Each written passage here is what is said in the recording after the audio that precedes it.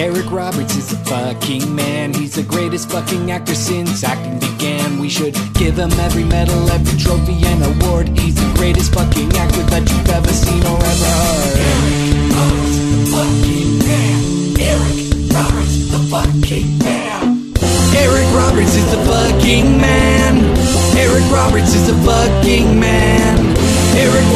the fucking man. If there's anything that you can do, Eric Roberts fucking can.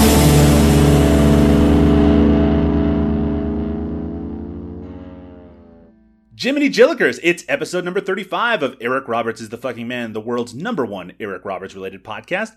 I'm Doug Tilley, and with me, as per usual, is my co-host, Liam O'Donnell. How are you doing today, Liam?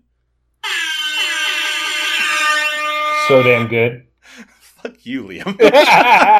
No, I'm really great. I've got this new job, and it was a really busy week, but it was really good. We had W. Camus Bell on campus, and that was really great, and had a lot of really important meetings, and had work dinners, which is classier than I've ever had a job before. So it was cool. It was a good week. Now, Liam, you've just come from the city of brotherly love. I have, yeah. What were you doing there?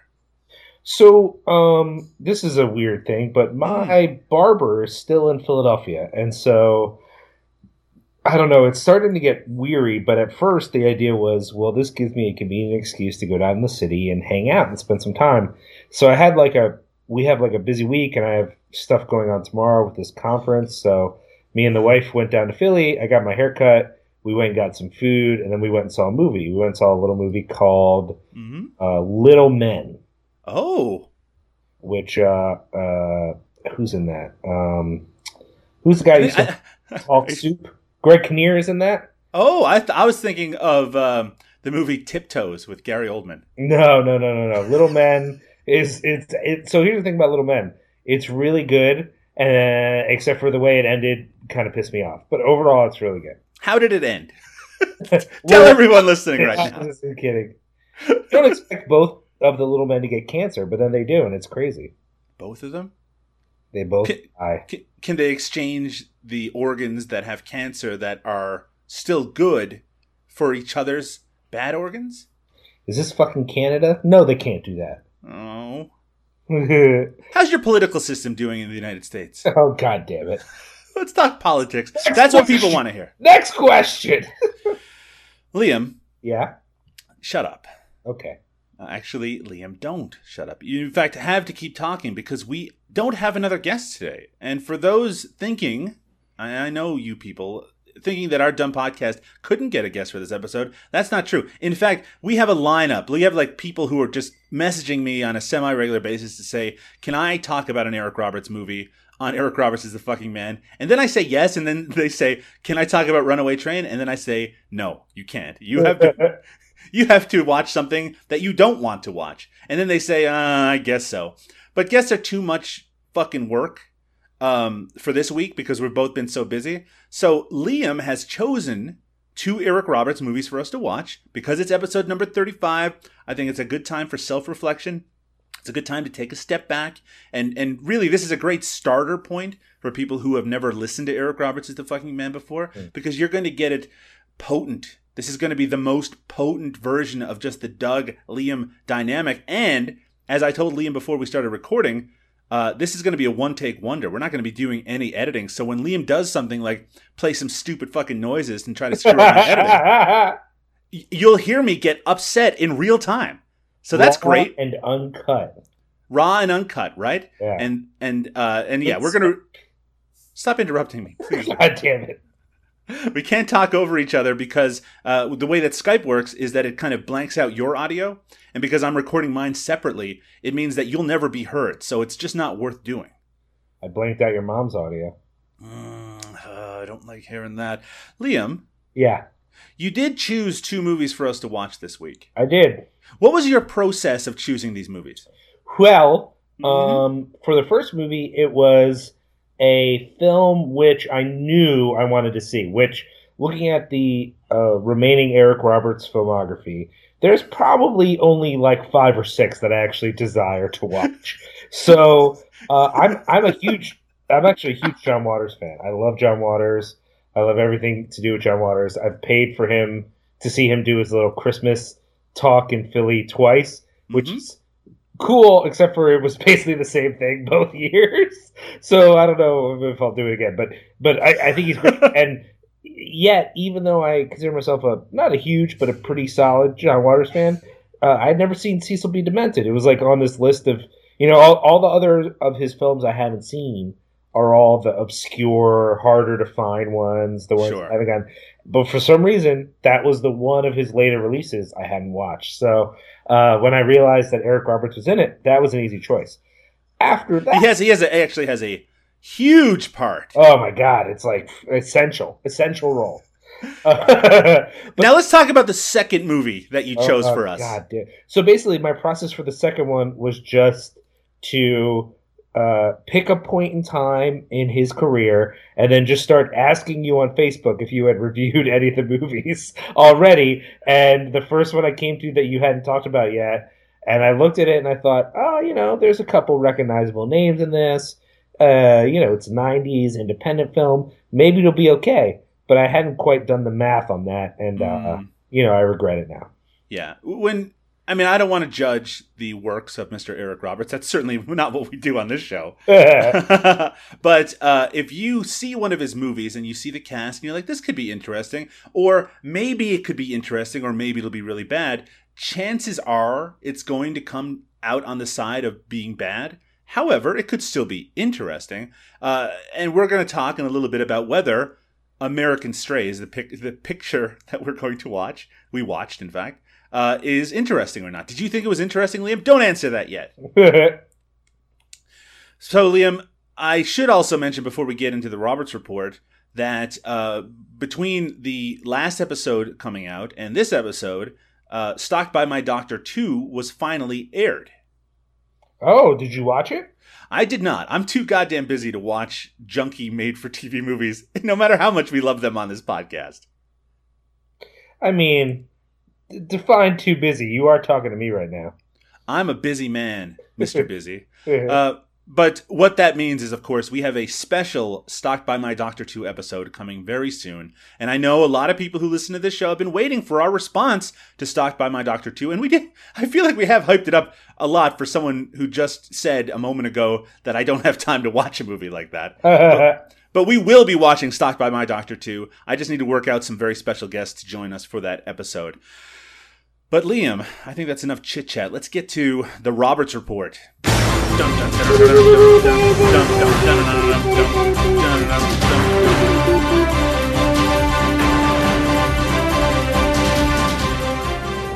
It's the Roberts Report for episode number 35, Liam O'Donnell. Just you and me to talk about the latest giant Eric Roberts news. And you know what? Over the last couple of weeks, there has been some pretty big Eric Roberts news. And I'm not just talking about the airing of Stalked by My Doctor 2, which again, we'll get to very soon. First, let's talk about what Eric Roberts has been posting on his Twitter feed.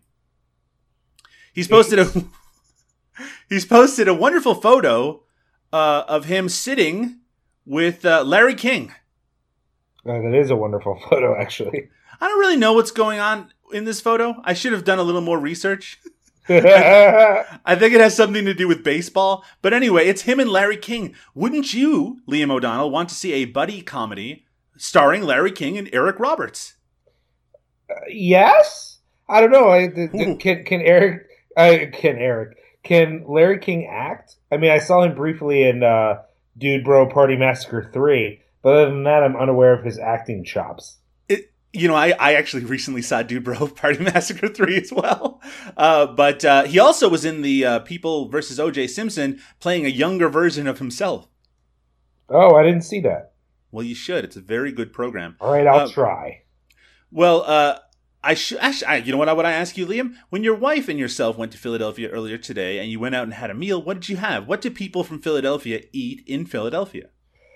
Well, immediately after the haircut, we went and got Federal Donuts. I love Federal Donuts. They were briefly a sponsor of my other podcast, and they probably would continue to be a sponsor if I ever made that connection again. But it's a they do chicken and donuts and coffee, and that's what they do there. And I go to Philly more often than my wife gets the opportunity to, so I'm a little and I'm a type 1 diabetic. So I'm not trying to go get donuts all the time. It's not a thing Sure. that I do very often. But she hadn't been in a long time, so she was like, well, let's make a special trip to go, which we did. And they have a new blueberry pancake donut that is, oh, it's heavenly. It's so good. And then we also got that in the churro donut, which was also really good. I got a question for you, Liam. Sure. Do they get upset if you dunk the chicken in the coffee? I don't know. I'll try it next time I go, and I'll report back. All right, please do. So is the chicken good? I should ask. I don't know anything about Federal Donuts because here, we just don't have a federal system here. That's fair. That's fair. I mean, it's named after a street, but that's cool. Whatever you need to do. Federal Street? Yeah, Federal Street. It's I actually knew in that. South Philly. Yeah. No, the chicken's good. It's actually done Korean style, so double fried, and they have a variety of glazes and rubs for the chicken that are. What's your glaze or rub of choice? Za'atar. Mmm. It's it's really good. And I do like that Korean style of fried chicken. So this sounds like a trip I have to make. Yeah, and then our plan after that was, so that place is actually owned by the folks who run a high-end restaurant called Zahav. And so we thought we got to the movie a little bit early, so we said, let's get some appetizers at Zahav. They weren't open yet, so we have friends who work at a place called the Khyber Pass Pub, so let's go there. And they were closed for renovations. So we ended up at some bar called Sassafras, which I'd never been to before, and we were short on time, so we just got appetizers, but we got truffle fries, deviled eggs, and pierogies. And the pierogies were not just normal pierogies; they had like sausage and a little bit of sauerkraut in them, and everything. Like I kind of ordered without my hopes up, and everything was fucking awesome. So if for whatever reason Khyber Pass is closed and you're on 2nd Street in Philly, I guess I should start there. If you're on 2nd Street in Philly and Khyber Pass is closed, head on over to Sassafras. It was actually pretty good. Well, listeners of Eric Roberts is the fucking man. As I mentioned before, I won't be editing out that long, boring story that Liam just told about his meal today. I hate you so much. I can't imagine anyone being interested in it. It does sound like a nice meal that you had, Liam. I would totally do a podcast where I just talk about food I ate. Like, that's what a fucking nerd I am about food. It might actually have a few more listeners than one about Eric Roberts. Eric Roberts on September 14th tweeted something which I think we can both appreciate. He tweeted, "Great!" with a capital everything. What?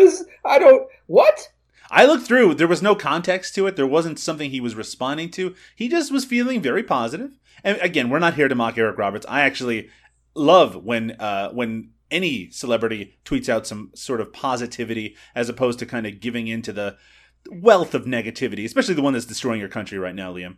I don't know what you're talking about. But Eric Roberts thinks that things are great with a capital everything. Agree? Disagree? Sure. That sounds like a thing I can momentarily agree with. Maybe if you had those pierogies again, you'd be feeling that they were great with a capital everything. Probably. Here's a scoop. over at BroadwayWorld.com for some reason, they mentioned that there's a show on CBS, Liam, called Code Black. Have you ever heard of this show? Literally never. I'm not 100% sure it's something that actually exists, but these CBS shows, they seem to last for decades, don't they? Yeah, I think so. Well, this is a show called Code Black, and apparently on October 5th, Wednesday, October 5th, they're going to have an episode, which I'm not going to talk about the plot summary because, again, I don't know what the show is even about, but it does apparently have Cameron Manheim guest starring. Remember Cameron Manheim? No. She was on a show. I I think it was a courtroom show. Maybe it was Boston Legal. That sounds about right. But also, Eric Roberts is going to guest star as Vince, Mario's opportunistic father. Mario. Okay. Mario. Okay. No, not the Super Mario. Mario. Probably a character on this show. What's it called? Code Black on CBS. Are you excited? Well, we should be excited, Liam, because, of course, we've made a blood oath to watch all the works of Eric Roberts, both television, movies, podcasts, really anything that might possibly exist. So at some point, we will be watching Code Black on CBS. I just feel like at this rate, I'll be dead before we get to everything. One can hope. But really, the big news of the last 2 weeks, and this really is the biggest news of the week because it came through in my Eric Roberts Google alert, is that the Brooklyn Nine-Nine Season 4 premiere is coming up. And you might say, Doug, why are you bringing up Brooklyn Nine-Nine, the hilarious show on Fox, I think it's on? Yeah. And why am I? Why am I bringing it up, Liam? I assume it's because Eric Roberts is going to be on it. Yes, Eric Roberts is going to play the big-time criminal Jimmy Figgis in episode 3 of the upcoming run of Brooklyn Nine-Nine. That's a big get. That's a big get. Actually, I have watched the first season and a half, I think, of Brooklyn Nine-Nine, and it's a pretty funny show. Yeah, I like it. I'm a fan. Isn't it great that he's going to be guesting on a show that we actually want to watch and not, say, a short-lived Wesley Snipes drama?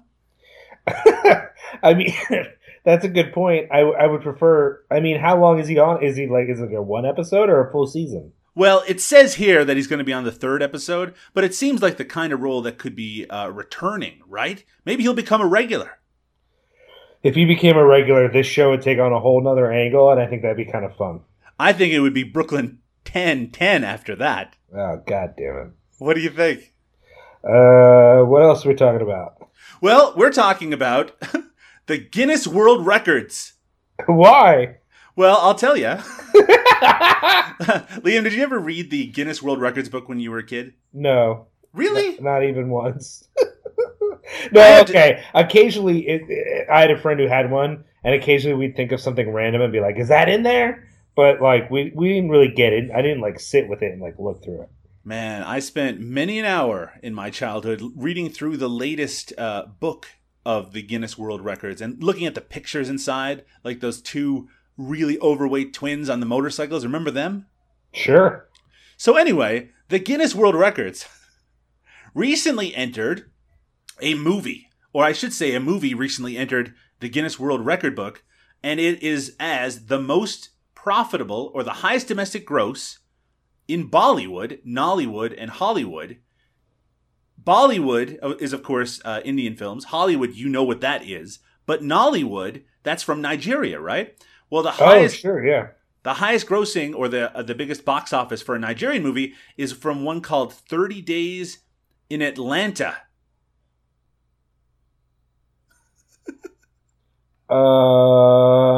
Wait a minute. Yep. Okay. Well, 30 Days in Atlanta, and I'm going to get to a point here. Good. 30 Days in Atlanta stars a Nigerian comedian named Ayo.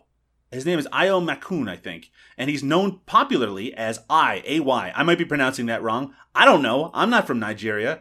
But he has a movie. You might remember, Liam, that he has a movie coming up with Eric Roberts in it. Sure, we talked about that. It's called A Trip to Jamaica. Oh, yeah, the one that's filmed in Jamaica, but it's a Nigerian movie. So A, or I, or A-Y, he says, in terms of his highest grossing movie that he already has, he says, let's do it again with my new movie, A Trip to Jamaica, premiering on September 25th and showing across cinemas in Nigeria from September 30th, meaning, of course, that his hope is that Eric Roberts will soon be in the highest grossing Nigerian film of all time.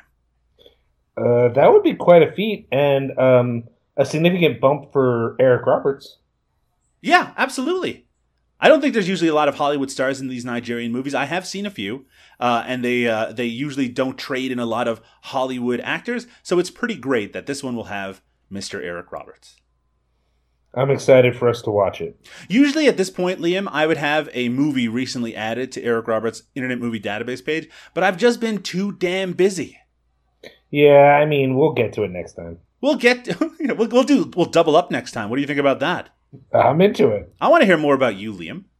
Oh, no. Really? Yeah.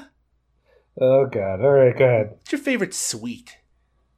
What? I don't even know what that means. Is that some weird British thing? What are you talking about? I think like a candy. What's your favorite candy? Yeah, then say fucking candy, all right? I'm not some 1700s dandy over here. Well, you do have that lace doily. Yeah, but that's a gang doily. It's a totally different thing. It's hanging out of your back pocket. No, I know, again, we've talked at length about your diabetes, and I don't want to get into that. But I want to hear what your favorite sweet is. That's a hard question because I don't eat candy much anymore, and so I've kind of lost touch. Like when I was growing up, I don't know why this was it, but when I was growing up, I really liked a bit of honey. Okay. Which is impossible to find now, but it was something I was really into. And then later that transitioned into a combo of like Starburst and Skittles. Okay. Now, let me interrupt you just for a second, Liam, just because I'm worried you're going to go off on some long, boring tangent. Oh, my God. If I could go into your body right now and massage your pancreas so it starts to create insulin and inject it, or however the organ works. Is this how medicine works in your shitty country? It's hand in, massage, hand out, and everything works again. So say that your pancreas worked like a human being's as opposed to yourself. And right now you could have any candy in the entire world. What would it be? Oh boy, this is intolerable. I know. I think it might be a Butterfinger. Really? That's interesting. But I know you just told me to disregard my diabetes, but the reality is I think I fool myself into thinking that candy that has some sort of like peanutty thing to it is somehow less bad for me, which I think is not true at all. But in my brain, it like makes me feel less bad about eating it. Listeners of Eric Roberts is the Fucking Man, why don't you tell us what your favorite sweet is? You can always tweet us over at ERITFM. I want to hear about it. I want to announce on the show what your favorite sweets are. Going back to what you were just saying, Liam, what's your favorite nut? Pistachios. I love pistachios. Why are they so expensive? Is it because we've destroyed our environment? Yeah, I was going to say, are pistachios one of the things that's like killing California because of all the water? Are they cheaper in California? Is that a reason to go to California? I can't think of a single reason to go to California. Hollywood actors in Hollywood, California. Okay. It's a good reason to go, right? Hollywood actors like Eric Roberts, the subject of Eric Roberts is the Fucking Man, episode number 35, which we're on right now. I mean, yeah, that makes sense. All right, well, let's take our first break. Liam O'Donnell. I actually legitimately forgot your name for a second there. But not getting edited out. I always forget yours. I just call you Doug is the Fucking Man. Didn't you recently... Yes, you did, Liam O'Donnell. You sent over a document about prospective guests for your own podcast, and you had my name written on it, which I actually was chuffed to hear about. But you spelled my name wrong. Yeah, well, I mean, that's because I don't care about you or your feelings. But... I will say that that's perfectly okay. In fact, it's a sentiment shared by many people. But at the end of every episode of this show, I do very adamantly spell out my last name, just so people don't make the error that you made. By the time we get to the end of the show, your dulcet tones and Canadian goodwill have so fucking crushed my psyche that I have to just like get off as quickly. Like I'm already tuned out. I'm starting to go into like a coma state. And if I don't immediately like start listening to Howard Stern or like go outside and get cursed at by someone immediately, like my whole nervous system will just shut down. Not to pull back the curtain too far, but many a time Liam has directly insulted one of our guests by, as soon as we're finished recording, we'll be saying like, hey, that was a good show. And Liam will be like, bye, and just hang up on them. What? Come on. That's only happened twice. It's happened like the last 2 episodes. Well, you seem so done with it. You're like, okay, that is it. That's enough of my time devoted to Eric Roberts this goddamn week. If we go long and I have to use the bathroom, I'm just going to get off, man. It's just how it goes. Yeah, well, anyway, it's Tilley. I mean, sure, I spelled Doug right, though. That's got to count for something. It does count for something. When we return, 1996's American Strays. Oh, we're starting with that one? Oh, it's chronologically, we got to start with that one. God, believe me. It doesn't make me happy either. But when we come back after this, American Strays.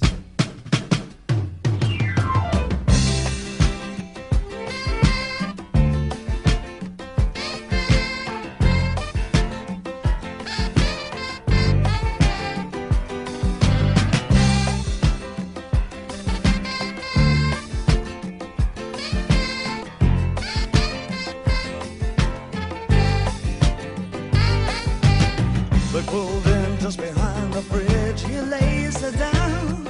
He frowns, gee, my life's It's a funny thing, am I still too young?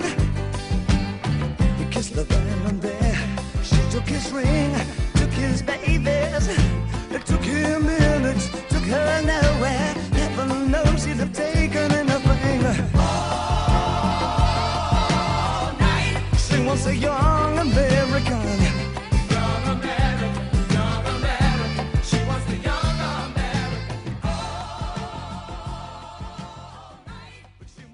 Liam? Yes.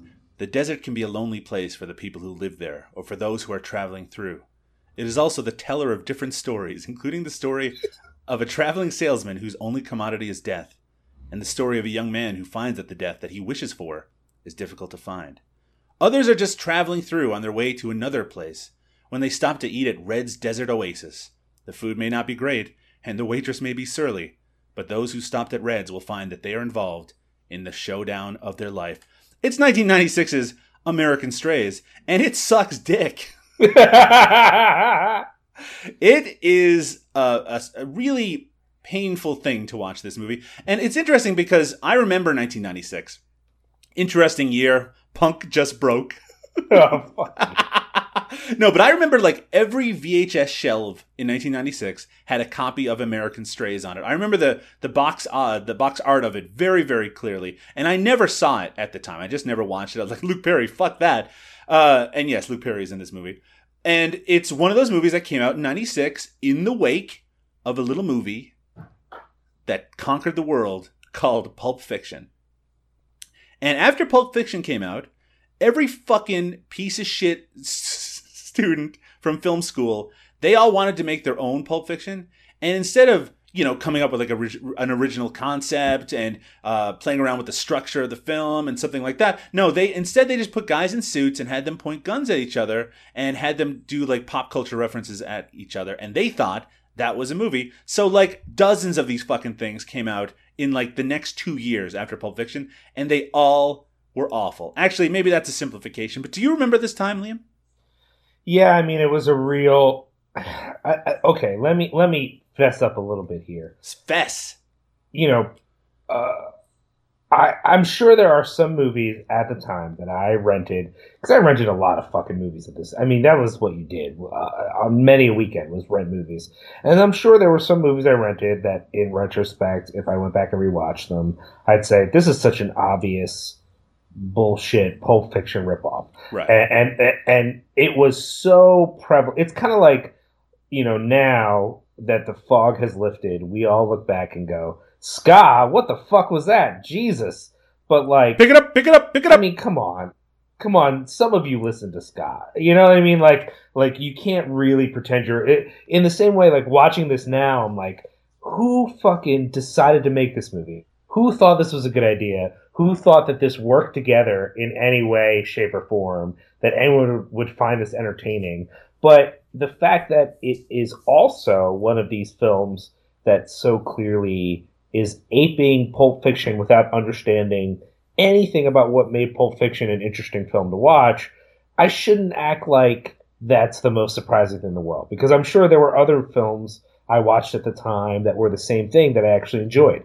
But this movie, even if I had seen it in 1996, there's no way. This is like one of the worst. It's peak bullshit, fake, independent. I mean, I kind of assumed that this was all over the place. Like, I really think, small film festivals after Pulp Fiction came out right, had to be a fucking torture chamber of bullshit angles, dudes in suits, guns, dialogue didn't make any sense, endings that were completely unearned, all this like the things about this movie that really bummed me out. Like, first of all, that weird description you just read, which I'm assuming is from IMDb. Straight from IMDb.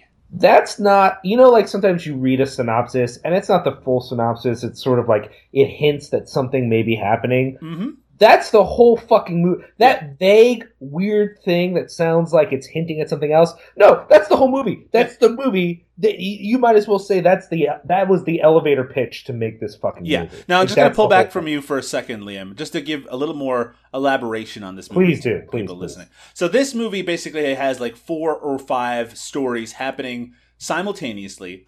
maybe even 6 or 7, but like a number of stories happening simultaneously. It's very much in the style, not just of Pulp Fiction, which again, that one is out of chronological order. This one is fairly in chronological order. And like Robert Altman's Shortcuts is the other movie that I thought of while watching it. Yeah. Just a lot of stories that are like short stories that kind of exist separately, and then they all come together for the most part at the end for a bunch of bullshit. And you could probably rank these stories in that some are more interesting than others. One of them features a harried family, and the patriarch of that family is Eric Roberts, who's playing actually kind of against type as a kind of nebbish, button-down, very nervous father in a minivan or a truck or whatever that is dragging along his kids and family, and apparently they've gone through some sort of hard financial times recently. His story, not very interesting. It's really not. He's good, but it's not an interesting story. Some of the stories are more interesting, but even the best ones are just complete bullshit. Before we get back to the movie, and I know you want to interject here, Liam, I want to ask you, do you remember any of these movies, any of these post-Pulp Fiction movies that you have an opinion about? Can you name any? Shit. Name names. You know, the one that comes to mind immediately is Things to Do in Denver When You're Dead. I hated that one. That's one of the. I saw that when it came out, and I was not a fan. And I remember on the VHS shelves, and again, I was huge into Pulp Fiction when it came out. Of course, a lot of people who were kind of into independent movies at that time, obviously it was a very mainstream thing to enjoy, but I was like 15, 16. I was just really into it. And there was a movie that came out called For a Few Lousy Dollars, which on the front cover, it had basically people cosplaying the cast of Reservoir Dogs on it. And I remember renting it thinking, hey, this should be good. And it was one of those things where I was poisoned by it immediately. I was like, oh, I see what they're trying to do here. Oh, this isn't good at all. And it really kind of colored my view of almost all of those Tarantino-inspired movies which came after. Hell, even Destiny Turns on the Radio was sort of like that, and that had featured Quentin Tarantino in it. Oh, yeah, definitely. Oh, glad you're with me here, Liam. Liam, of the stories that are in American Strays, which one was your favorite? Okay, let me say this first off. You are being so generous by calling them stories. Because stories suggest that they're more than just a few disjointed scenes. I mean, okay, so one of these stories is... You just call them stories. One of these scenarios that you're calling stories is two seemingly, I guess they're criminals, I don't fucking know, in a car.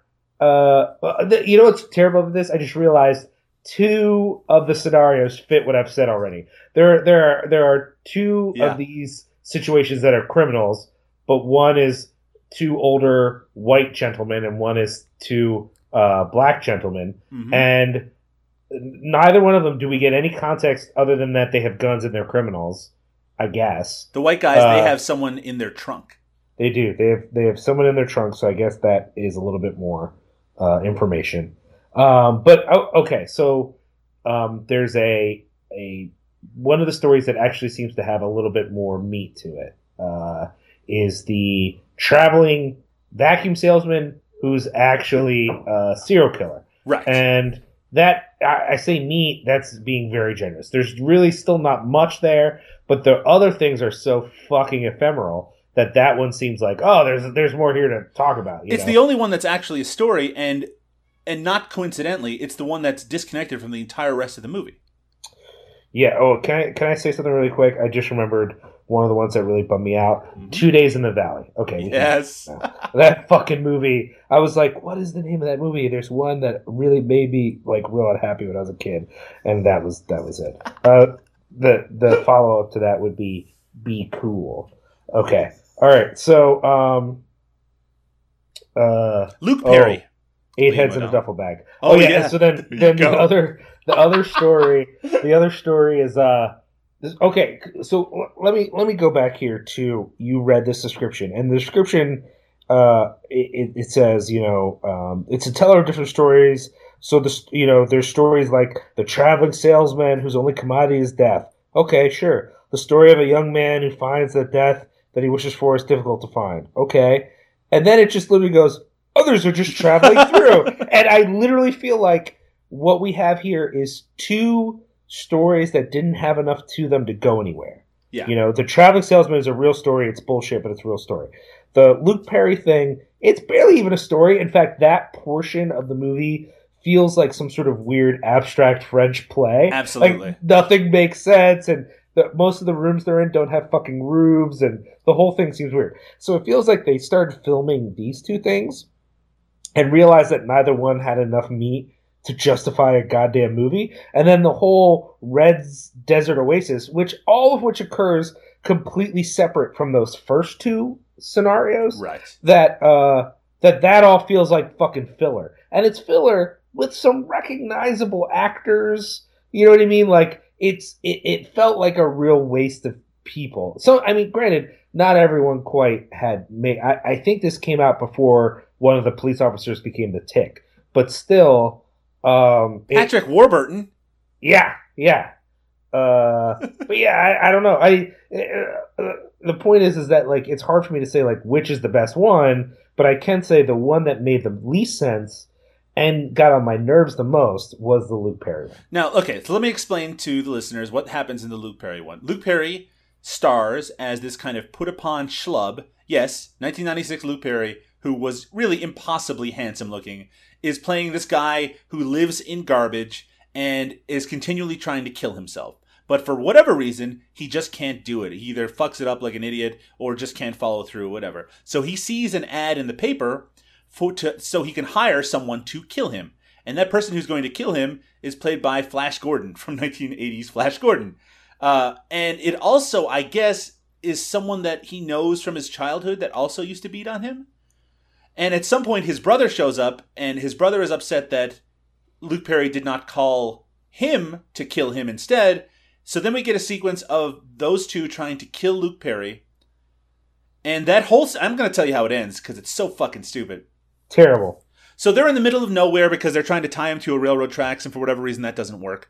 And their car won't start. So they end up hitching a ride with this woman who even like jokes about how kind of dangerous it is to go with these three guys. She goes back to Luke Perry's dilapidated house and kind of messes around with him and seems to be into the idea of them killing Luke Perry.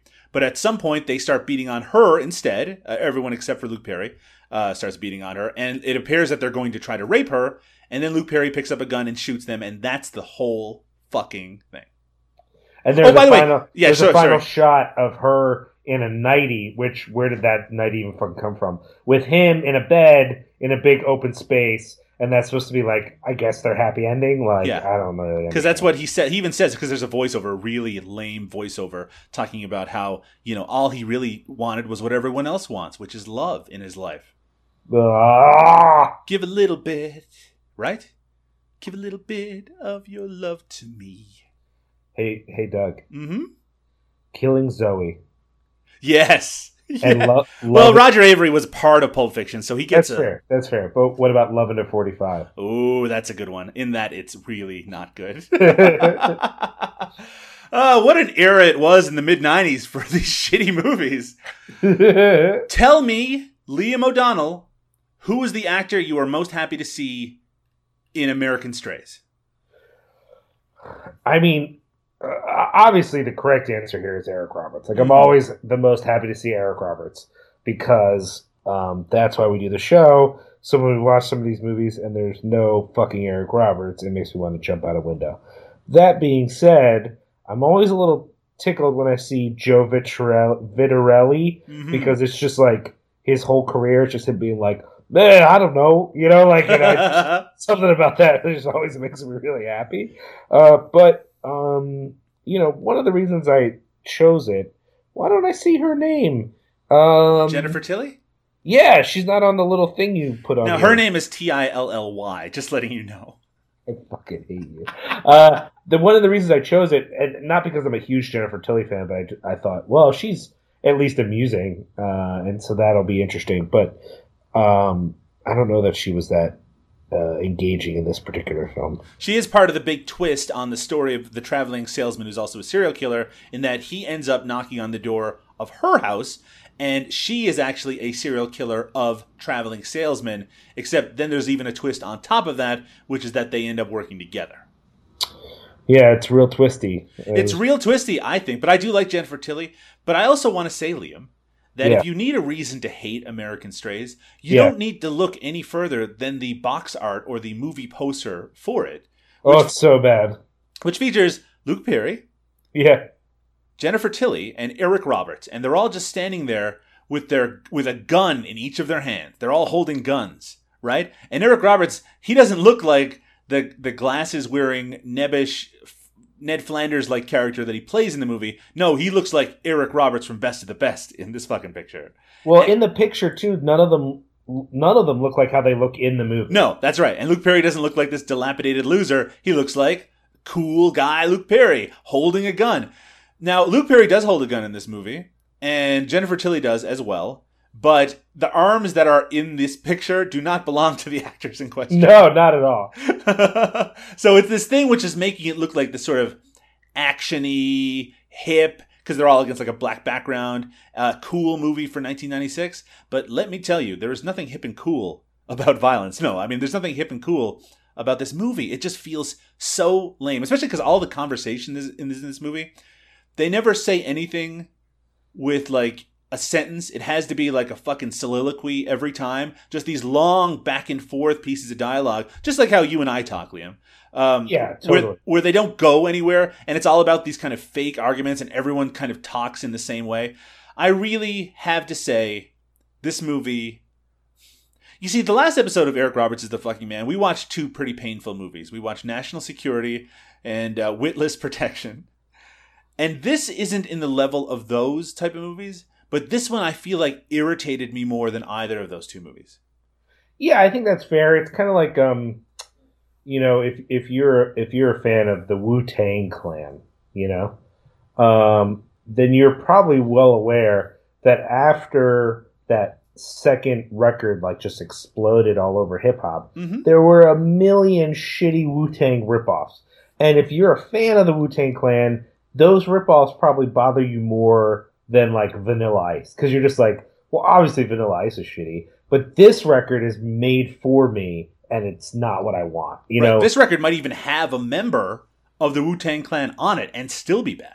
I mean, especially now that member probably means like any number of 50 fucking people That's exactly that you've never even heard of. You know what I mean? I mean, don't be wrong. Like, I'll get a Killah Priest record, and that's fine. But anyways, getting back to the movie thing, like, yeah, I mean, this one, in a field of movies like Very Bad Things and Palookaville, this movie might actually be like one of the worst of these mid-90s films I've ever seen. Like, Very really. bad things. I'm saying, of the movies we've been referencing this whole time, this is the worst. I at least in my memory. Now I'm sure there's something that either I didn't catch or I don't remember. But like of the ones that I've been able to remember, I've never seen one as bad, because this one is not just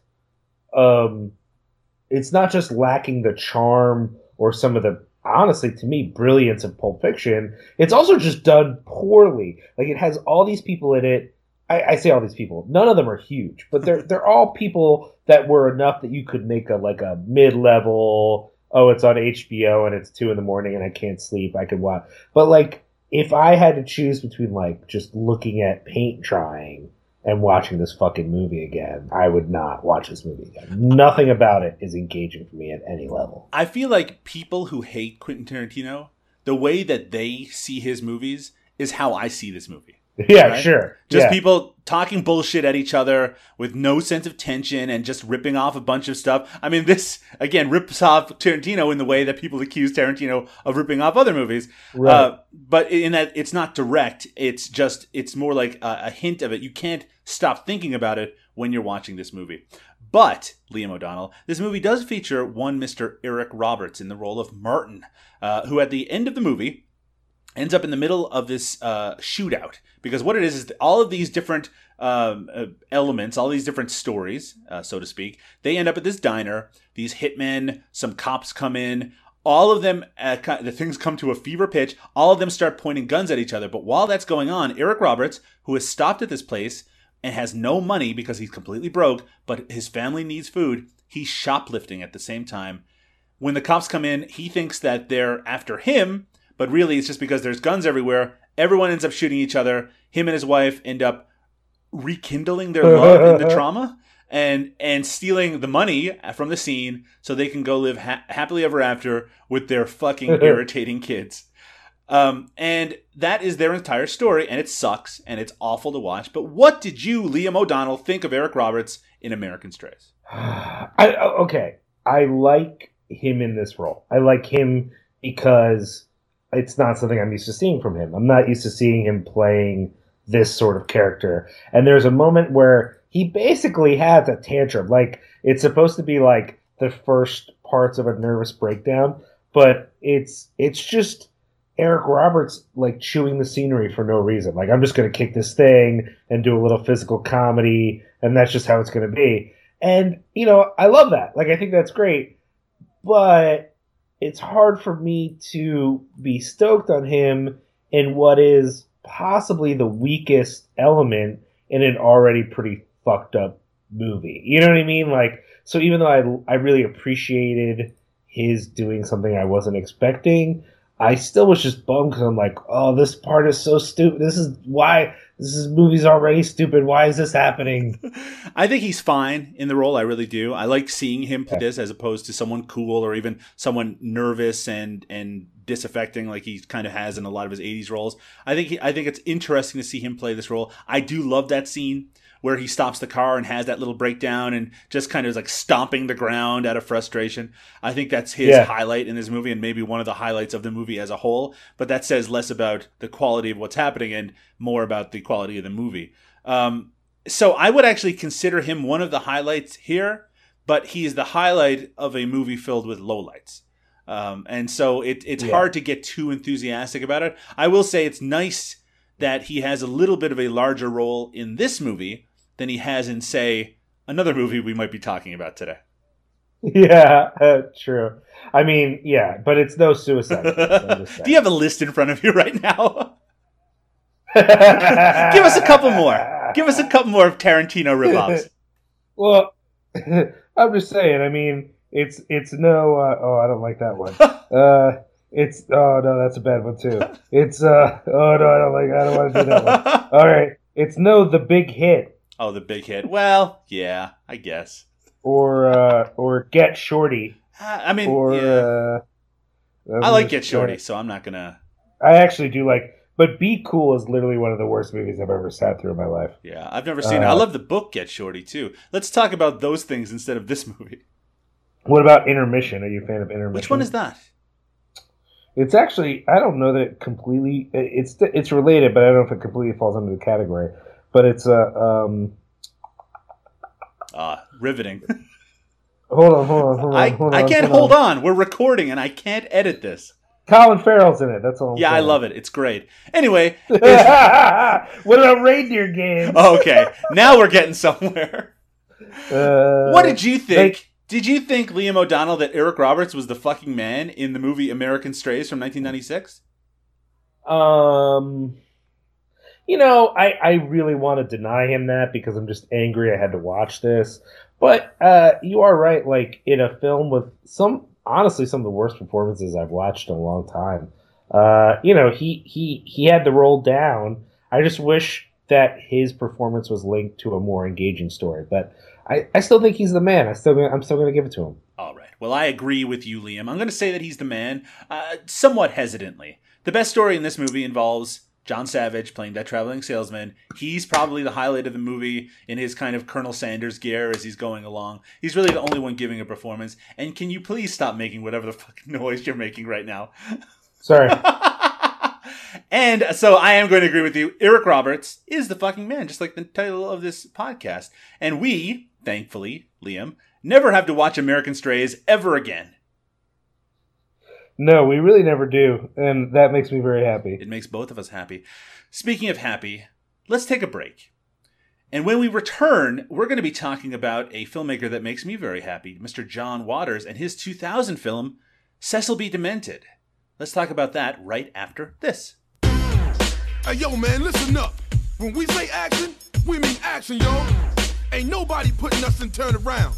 You got that, motherfucker? We ain't got no budget. No budget. No craft service, man. No budget. We them notes, no budget. No fucking call sheets, yo, no budget. We ain't recouping shit, no budget. Yeah, we got a start date for real, no budget. Yo, this picture's a go, no budget. And we gon' turn Hollywood out, no budget. How the fuck you think you just gon' touch these bricks? You don't need to help with no fucking lip problems with so-called critics. Out of cinema, onto your movie set with the hottest gunslingers. When we say action cameras rolling, motherfucker. An insane independent film director and his renegade group of teenage filmmakers kidnap an A-list Hollywood actress and force her to star in their underground film.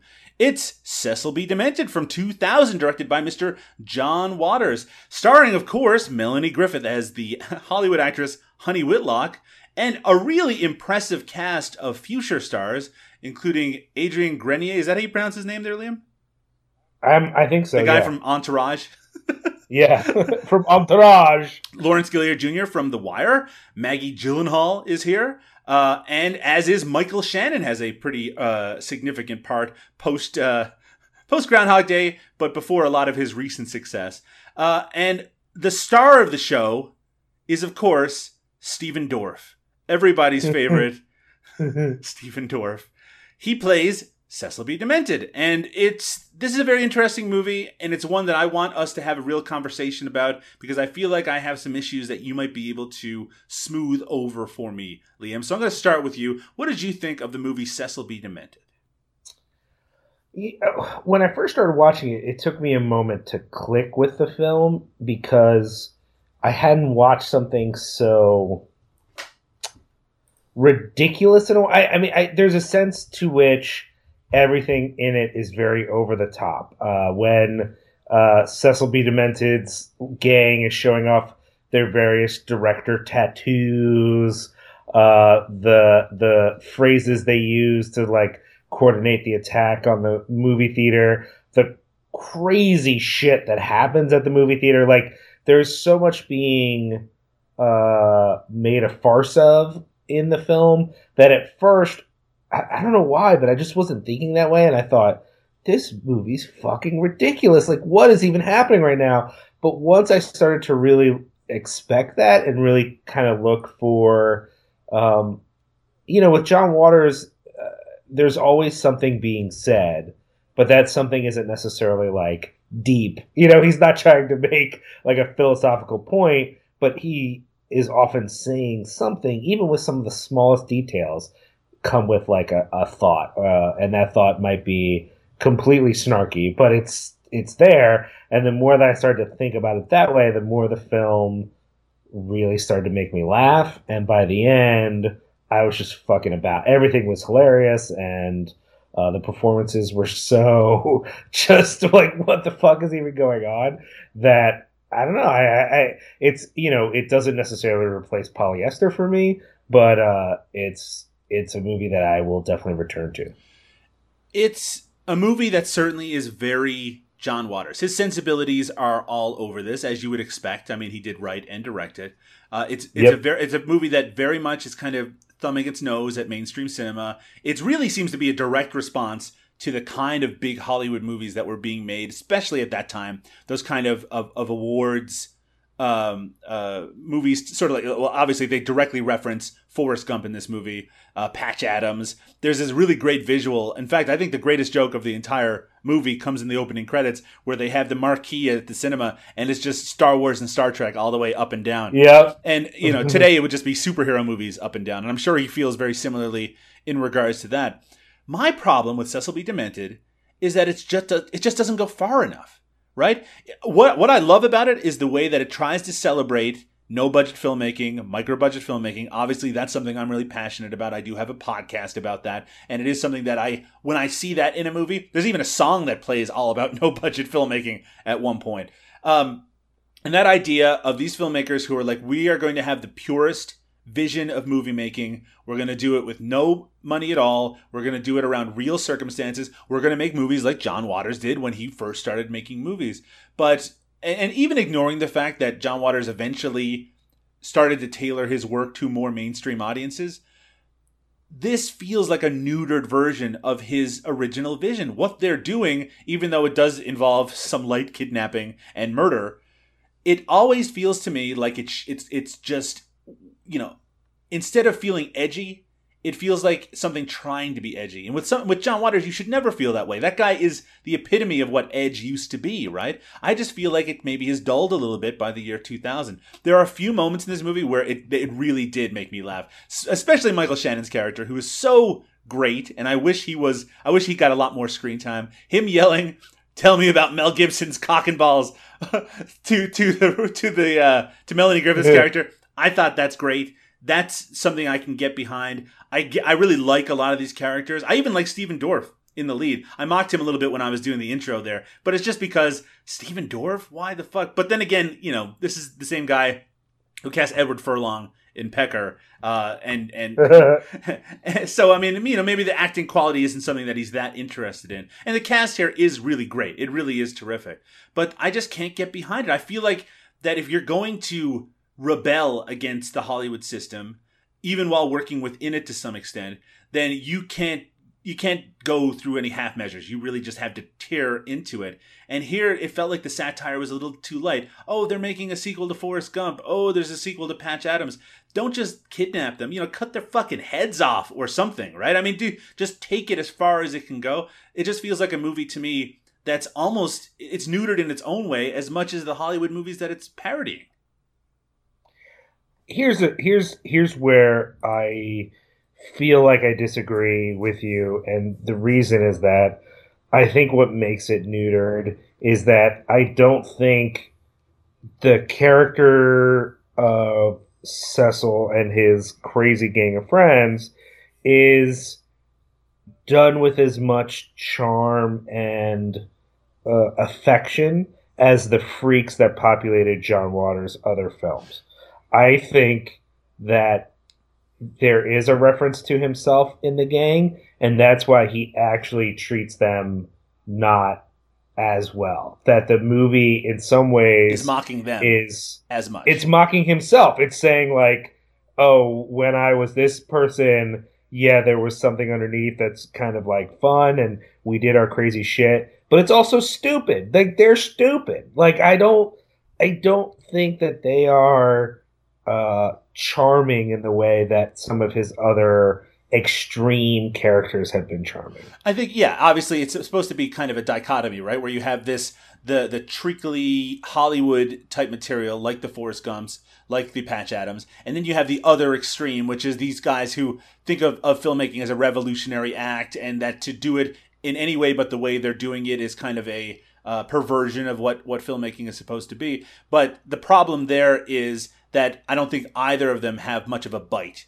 to them, right? I mean, saying that Patch Adams is lame in the year 2000 already felt like years out of date. Everyone knew it was lame when it came out. I mean, not everyone, but certainly the people who would go to see a John Waters movie. It just feels like an easy target. So this feels like almost like a movie imitating John Waters in some ways. I mean, again, there's his trademarks are all over it. Even has a lot of his classic casting. Ricky Lake's here, and Mink Stoll's here, and Patty Hearst is here. But to me, it felt like a compromised vision. And at the end of it, it's kind of a badly made movie. Do you know what I'm saying?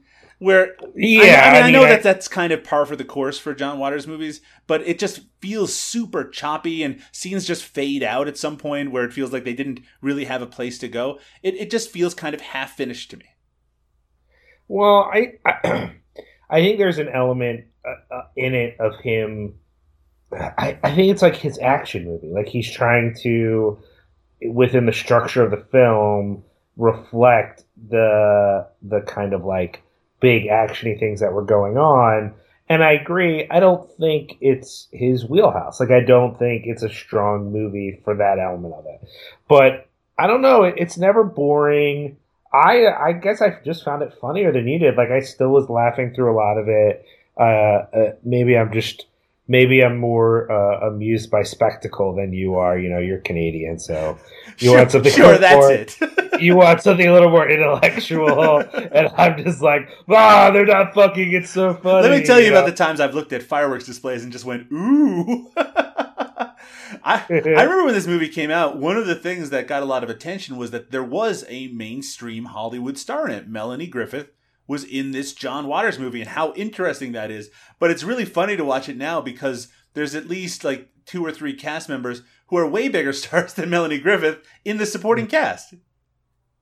That's very true. And I think, and again, it is interesting to see a lot of talent, people who become a lot more visible and famous afterwards. But the fact that they're kind of relegated to supporting roles, really interesting supporting roles, but supporting roles make it a little bit unfortunate. Though at least those characters do pepper and make the movie and make it a bit more, it brings life to it, I think. Liam, we haven't really talked much about Eric Roberts in the movie Cecil B. Demented. Longtime listeners of Eric Roberts is the Fucking Man might remember that Eric Roberts was in the movie The Cable Guy. We featured it on this show earlier. And in that movie, he is featured on television in a Menendez Brothers parody very briefly. In this movie, he has even less screen time. What does he do in this movie? What's Eric Roberts doing in Cecil B. Demented? Well, the main sort of thrust of Cecil B. Demented is to lampoon Patricia Hearst, which is a friendly lampooning because she's in the movie and they've actually been friends for a while, I guess. So it's not like he's like skewering her, but there's this idea in which she's been kidnapped, but the general society assumes that she's in on it, I guess because she hasn't been killed or whatever. And there's an element of Stockholm Syndrome here. Yeah. And so at that point, she actually hasn't bought in totally. Right. But part of the way they convince her to is showing her the public response, which includes her ex-husband, I think, on a talk show talking about how he's not surprised she's a crazy person at all. And it's Eric Roberts, and it's so weird because on one hand, it's the dumbest little cameo in a lot of ways. On the other hand, for that, like, few seconds you see him, you're like, oh yeah, he really nailed that. Like, it's like actually what I wanted from him. Even though it's such a small little thing, he like really gets at it, and I just was like, "Oh, that'd be fun." If the point of this podcast was to review John Waters movies, and we just mentioned the cameo, I'd be like, "With a great cameo from Eric Roberts." Because we're supposed to be talking about Eric Roberts, I'm like, it's kind of a letdown a little bit, but it's good. It's a good cameo. Yeah, it's fun. It's fun. Again, I think if I was watching this without knowing Eric Roberts was in it, it would be a bit of a very pleasant surprise to have him pop up. Isn't he talking to Roseanne in that scene? Yep. Because I guess Roseanne had a talk show at the time, a short-lived talk show. And in this case, the universe that Cecil B. Demented takes place in, her show featured Eric Roberts. Liam O'Donnell, if you were to have a filmmaker tattooed on your body, what filmmaker would it be?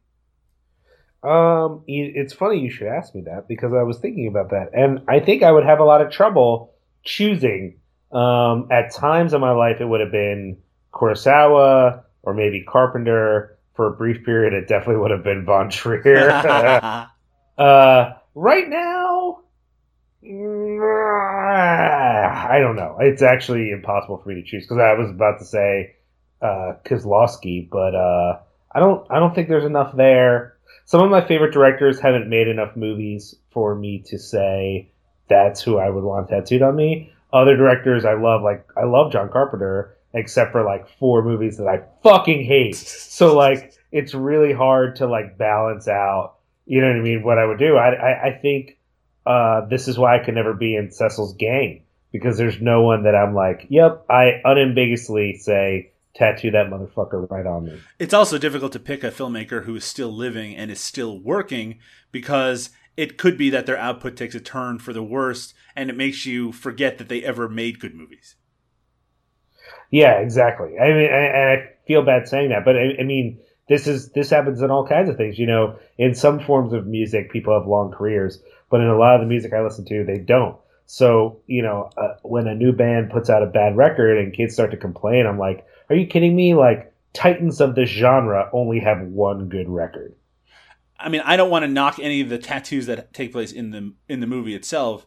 And this is just an example. Don't take this as a personal attack, not on you, but anyone listening. But like one of the characters has a Spike Lee tattoo. And in 2000, that probably seemed a little more revolutionary than it does in 2016. Yeah. But not, again, I like Spike Lee and I like some of his recent movies as well. I just mean that when you pick a living director, there is that potential for them to go in a direction. And it's like Von Trier is a good example as well. And I love Von Trier and I like almost all of his movies. But I can see how, you know, his next movie could could possibly have a theme that goes against your entire belief system or something like that, and you'd be like, oh, I have him tattooed on my ass. I don't know how I feel about that anymore. Right, exactly. I still think John Carpenter's the way to go, though. I mean, he's certainly, and I've made this argument to people before, I certainly think he's the most consistent of that era. You know, like when people say, these are the people who changed horror, the dude who like most consistently actually made good movies is John Carpenter. You know, as much as I love Dawn of the Dead and Martin, you know, Romero isn't necessarily like consistent all the way through. Wes Craven, God no. Or Sam you know Raimi what I mean? or someone like, again. But Yeah, then yeah. again, I mean, you shouldn't necessarily have to pick someone who's consistent all the way through. Because John Waters would be a good person to get tattooed, and he's someone who's been very inconsistent. But, you know, maybe it's just someone who represents your attitude. And I know you're a punk, right? So maybe you should get like Alex Cox tattooed on your face. No. He's a punk. But I am more confident in John Waters than a lot of other directors. Well, that says it all, I think. Is Eric Roberts the fucking man in Cecil B. Demented?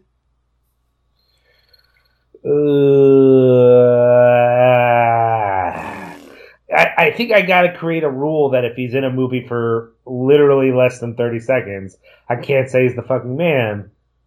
But then again, it is like a really good movie. Yeah, he's the fucking man. If you made that rule, that'll fuck up a lot of the movies we're going to be watching going forward from here.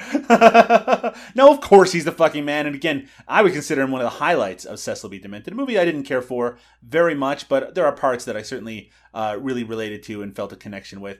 Cecil B. Demented, starring Eric Roberts from the year 2000. Check it out, says Liam O'Donnell. Yeah, I do say that. All right, let's take our final break, Liam. When we come back, we're going to have a little quick chat, and then we're going to say goodnight. We'll be right back. It's only 4 degrees, it's only 4 degrees. It's only 4 degrees, it's only 4 degrees. It's only 4 degrees, it's only 4 degrees. It's only 4 degrees, it's only 4 degrees.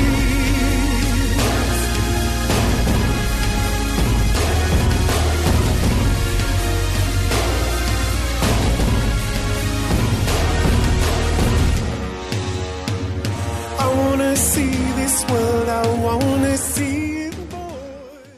Episode number 35 of Eric Roberts is the Fucking Man is in the can. And thank you, Liam O'Donnell, for being my regular co-host and just being a hell of a guy. Before we started recording today, I was telling Liam how much he is beloved on the social media sphere, and he was being very modest about how people respond to him. But I have to say that I'm a very lucky person to have Liam O'Donnell as my co-host. Liam, you're great. Oh, I really appreciate that, Doug. You know, I tell people all the time that being on this show is just a real pleasure, not just because I don't have to do any work, but also because you're one of the most pleasant people. And I've actually been blessed. You know, I'm on 3 podcasts, and all 3 podcasts, my co-hosts are amazing. But again, on this one, I don't have to do any work, so that's also better. Being on a podcast where you don't have to do any work except watch movies, that's a great thing. I don't know why I'm the kind of worker bee of the 2 podcasts that I regularly host. But that's just the position I found myself in, and it's why I dread every podcast I record. Because the amount of goddamn work I have to do after it's done recording. Well, here's the thing. If we ever meet in person, I will 100% set up my setup, and then I will record 1 episode of Eric Roberts is the Well, you don't need to do that, Liam O'Donnell. I'm on the list to be on your Cinepunks podcast. That's true. You are officially on the list. You were pretty fucking low on the list, though. Well, we didn't rank them yet. When we rank them, you're going to be really fucking low. Well, on the you list, shared though. that Google Doc, so maybe I'll just edit myself in a little bit higher. Did I've added a few names to it already, so. you? No, Really? I'm just kidding. No, please do. That'd be good. I would love to. Skype with your weirdo Canadian friends so they can talk about some shitty Toronto filmmaker or whatever. Sounds good to me. I love shitty Toronto filmmakers. Liam, aside from Cinepunks, where can people check you out? On the Twitters, I'm at Liam Rules. That's RULZ. As you said, Cinepunks.com or at Cinepunks. And that's punks spelled with an X in case you don't know how to spell punks. Yeah, those are the main places to find me. Yeah, and what are those other podcasts that you are hosting? What are they called? So, the Cinepunks website, we have the originator, the original Cinepunks podcast, and then I also co-host a podcast called Horror Business, and the Twitter for Horror Business is the Horror Biz 666. Okay, and anything else? There's a third one? No? If you and Eric Roberts is the fucking man. That's this But you podcast. go to ericrobertsistheman.com because Doug doesn't have balls and he refuses to put fucking in. Well, also, it would make that URL very, very long. You can, of course, find us, yes, at Eric Roberts is the Man, or do a search for Eric Roberts is the fucking man on iTunes, or do a search for Eric Roberts is the Man on iTunes if you really want it to come up. You can, of course, join our Facebook group. Just look for Eric Roberts is the Man on Facebook, or you can join us on Twitter at ERITFM. You can also find my writing over at dorkshelf.com. I'm currently doing a retrospective of the releases of Empire International Pictures, and I'm not just doing it in written form, I'm doing videos. I'm editing videos for each one of the movies, and it's a massive amount of work, so please go over to Dorkshelf, and you should be able to check out my video review, or my video summary, of Metal Storm, The Destruction of Jared Sin from 1983, and we'll be moving on to the actual creation of the Empire Pictures very, very soon. You can also find me on Twitter at Doug_Tilley. That's Tilley. And you can find my other podcast, No Budget Nightmares, which is about micro-budget cinema over at nobudgetpodcast.com. New website coming soon. But with that said, Liam, I think that's every bit of Eric Roberts news and ephemera that exists. Hopefully. No, not hopefully. It never ends, Liam. We're going to keep going, boy, because we made a blood oath, and there's so much more road to go before we can sleep. Oh, it's so bad. It's not bad. It's great. We're going to have cool, funky friends joining us on the new episode. Funky. Oh, goddamn. Yeah, no, we're going to have some funky friends coming, funky fresh friends coming to join us on upcoming episodes. So why don't you check back here in just a couple of weeks. We'll be talking about some more Eric Roberts classics, and we'll be back with you soon. Keep your ears open and your nose to the ground, and join us in the Roberts verse in just 2 weeks. Wiggity whack. Bye-bye. Eric Roberts is the fucking man. Eric Roberts is the fucking man. Eric Roberts is the fucking man. If there's anything that you can do, Eric Roberts fucking can.